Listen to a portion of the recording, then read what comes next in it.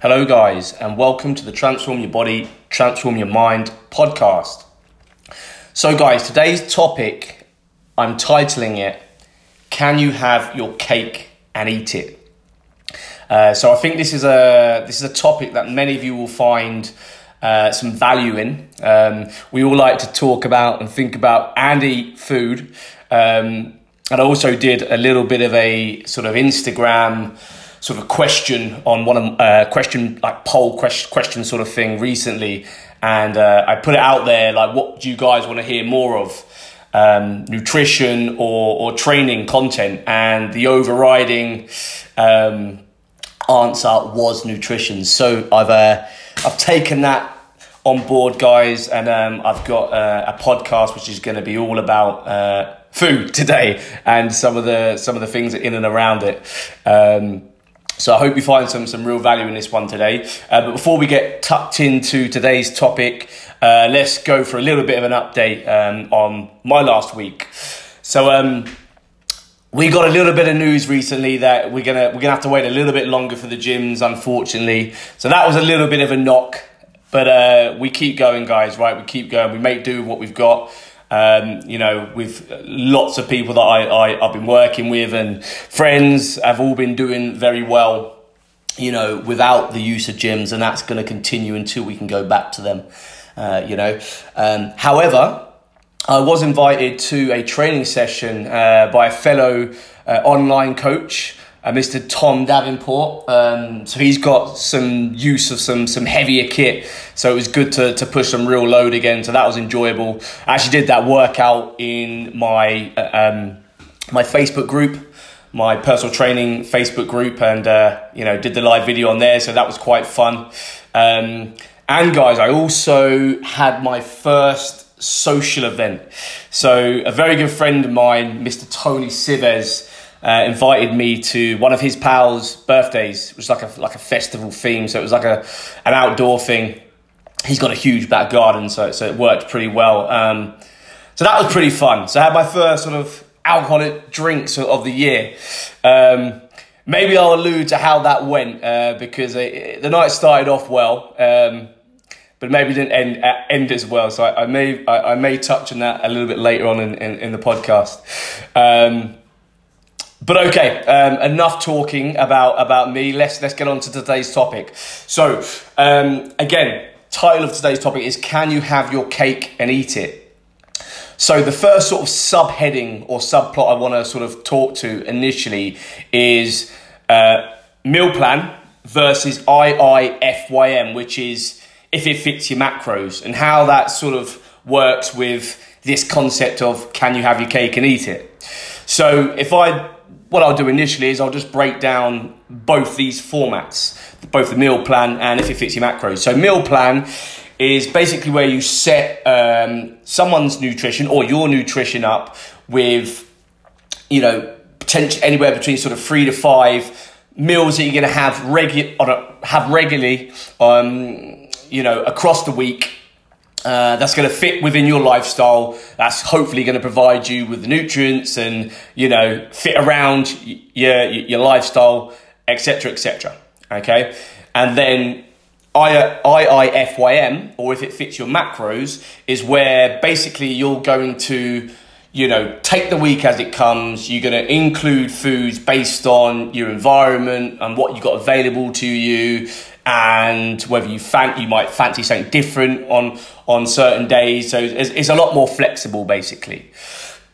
So I wanted to talk to these two ways of doing things to begin with, and maybe a little bit of the pros and cons of each initially. So with a meal plan, I often set up clients who are more novice with their nutrition with a meal plan, and the reasons behind that are this. If you haven't got massive, great experience with logging nutrition, you've got no concept of proteins, fats, carbs, you've got no idea of what, the calories that you should be sort of taking in order to get to a goal, then initially a meal plan can work very, very well for a novice. Not to say that it can't also work well in other situations with people who are more advanced, but initially a meal plan can work extremely well with people who are inexperienced with nutrition.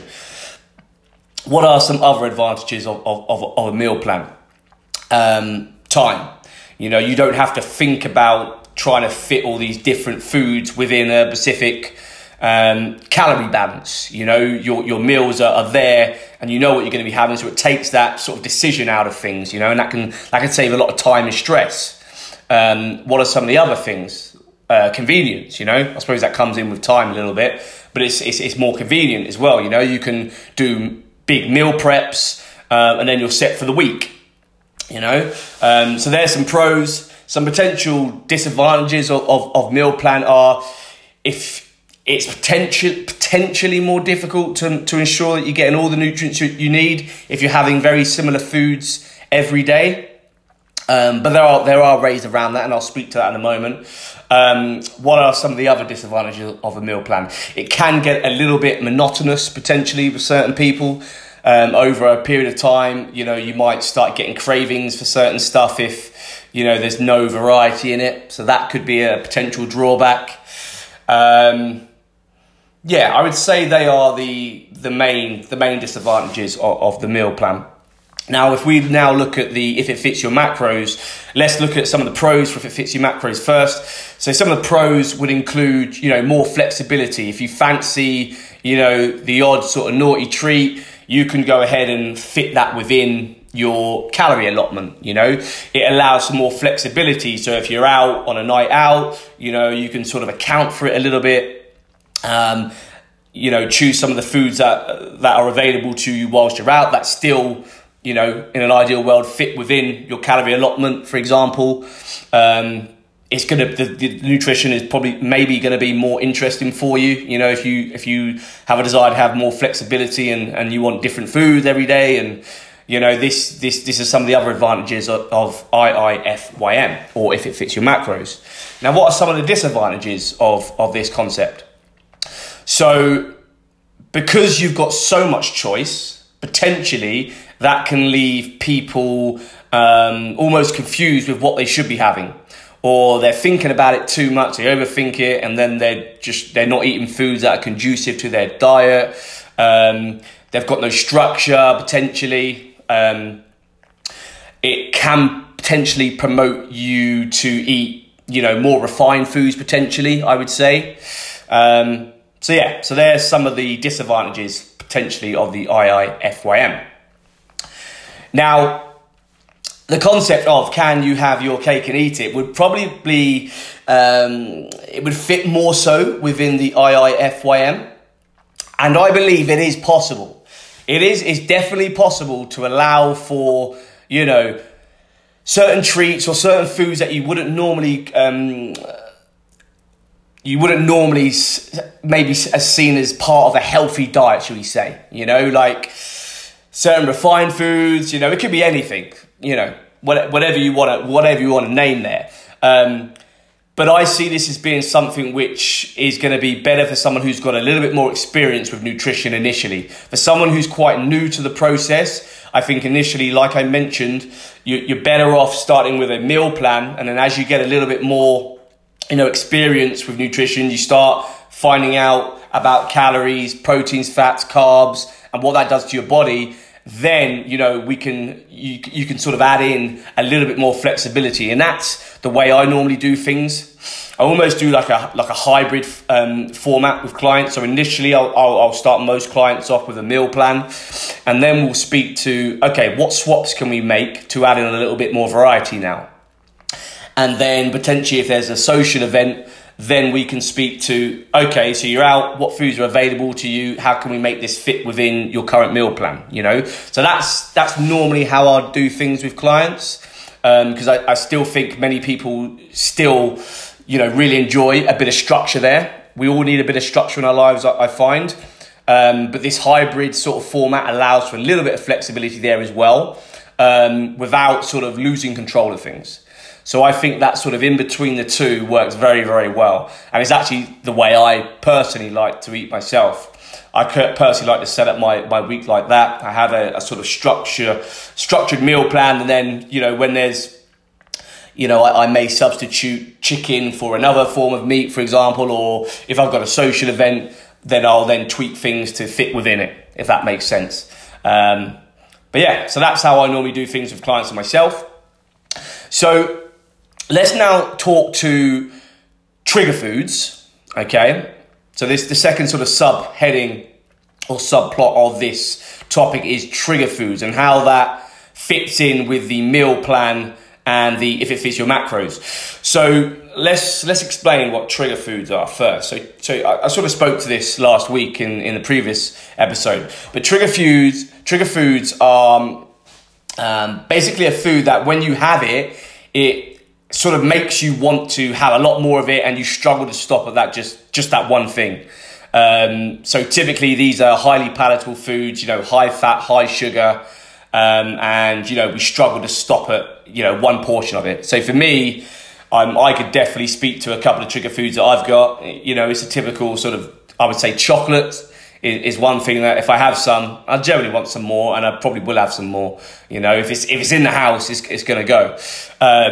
Desserts, any form of dessert.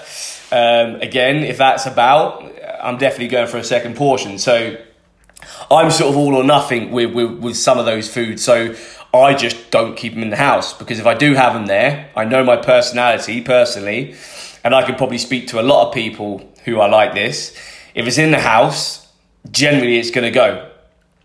So I usually set up my nutrition by limiting these foods, because I know that when I have them, that's going to take me away from what I'm trying to achieve with my training and my nutrition. And it feels good at the time, but you never feel great after it, So, again, speaking to the meal plan, and if it fits your macros, with a meal plan, typically you're definitely going to not have those trigger foods within a meal plan generally.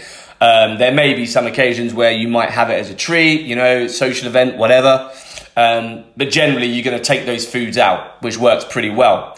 And I would say more so with the IIFYM, you may have more of a tendency to, try and fit these foods in, and that's where people can come a cropper. Excuse me. So that's the concept of trigger foods and how that sort of relates to the meal plan and the if it fits your macros. So the next topic I wanted to talk to within this main topic, can you have your cake and eat it, is alcohol consumption and fat loss. Can we still achieve fat loss when we drink alcohol? So let's speak to what alcohol does to the body first, and and tie that in with nutrition as well. So when we take on alcohol, your body has to burn this fuel source off first. So if you're combining that with eating, your body stops burning the fuel that you've just taken on board in terms of the food, and it will prioritize burning the alcohol first. So your progress with fat loss is going to slow down. There's absolutely no doubt about it. I can give you a prime example of this. Back in late 2018, I dieted down for a photo shoot over a 12-week period. And for the first 3 weeks, I had sort of festivals going on. And I was dieting fairly rigidly, but my fat loss, but again, I was having, quite a few drinks on the weekend, and I was working around it. I was checking in with my coach at the time saying, look, this is how the weekend's going to play out. We were pulling calories back to allow for room for the alcohol. But my fat loss was very, very slow. It's when I took the alcohol away, I'm not saying that you have to do this entirely, but my fat loss results flew through the roof. So it just goes to show that I'm not saying you can't make progress with alcohol. And if it's, if it's part of your life and it's something that you're going to feel very restricted without having a tool, then maybe it's something that you do need to include to a degree. But I'm not going to lie to you and say that it's not going to slow down progress, because it absolutely will. Again, for those reasons, when you're taking on alcohol, your body has to prioritize burning that fuel before it burns the nutrition that you're taking in, the food that you're taking in. Now, how can we sort of limit the damage that alcohol potentially causes? How can we limit that and ensure that we can still make progress, however, which is what I was trying to do. So what we can do to help us out with this is we can sort of buffer for these occasions. So as an example, if someone has a social event on a Saturday night coming up, what they could, there's a couple of things they could do. They could either reduce their calories throughout the week, maybe by, 200 to 300 across each day. And then if you add that up over 6 days, if you're looking at sort of a 300 calorie deficit on each day, let's go with the 200 to make it easy. Then when they get to the Saturday, they've got, 1,200, 1,400 calories spare there. And that's a way of, taking a big look at the whole week. You've got that social event there, so let's plan for it. And that's absolutely something you can do to allow some room for that. In this situation, you'd probably want to be prioritizing a reduction in carbohydrate, probably. But again, you could have the reduction in fats as well, or a combination of the two. But my suggestion would be the reduction in carbs throughout the week. Another thing you could potentially do is, go very low calorie on the day of the social event, So for example, if the social event is in the evening, what you could potentially do is your normal meals that you would have through the day, you would just cut back on those. So you could reduce the carbohydrates massively, just focus on proteins and veggies, obviously stay very hydrated, still get your workouts in, still make sure you're getting your steps in. And then again, you've probably created a fairly big buffer again to allow for some alcohol there. And then also some other things that we can do around that is limiting the foods that you're having in and around the drinking of alcohol. You probably just want to hydrate and then just get yourself to bed.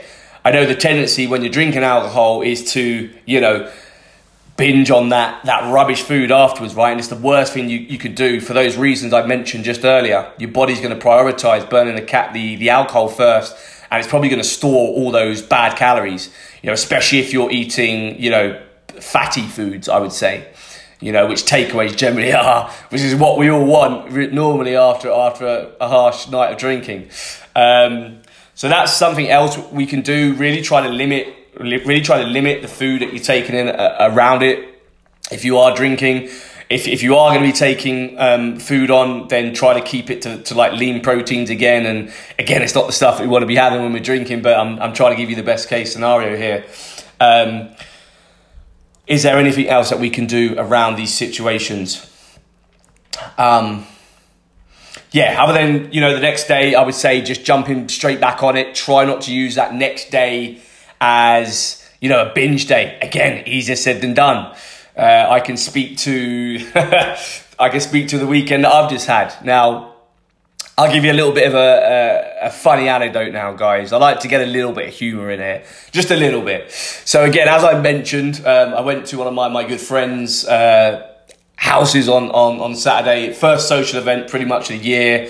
I'm not really a big alcohol drinker, guys, but for some reason, I thought it would be a good idea to get on the tequilas and get on them early doors. So it seemed like a good idea at the start of the night. I was having a good time. I had the Ted Baker shirt on with the matching bandana. I was, thinking I was looking good, and the night was going well. And then fast forward till about, I would have to guess maybe 11 o'clock. I was told that I was falling asleep whilst also eating a scone. So, needless to say, I'm probably not going to be drinking for a little while.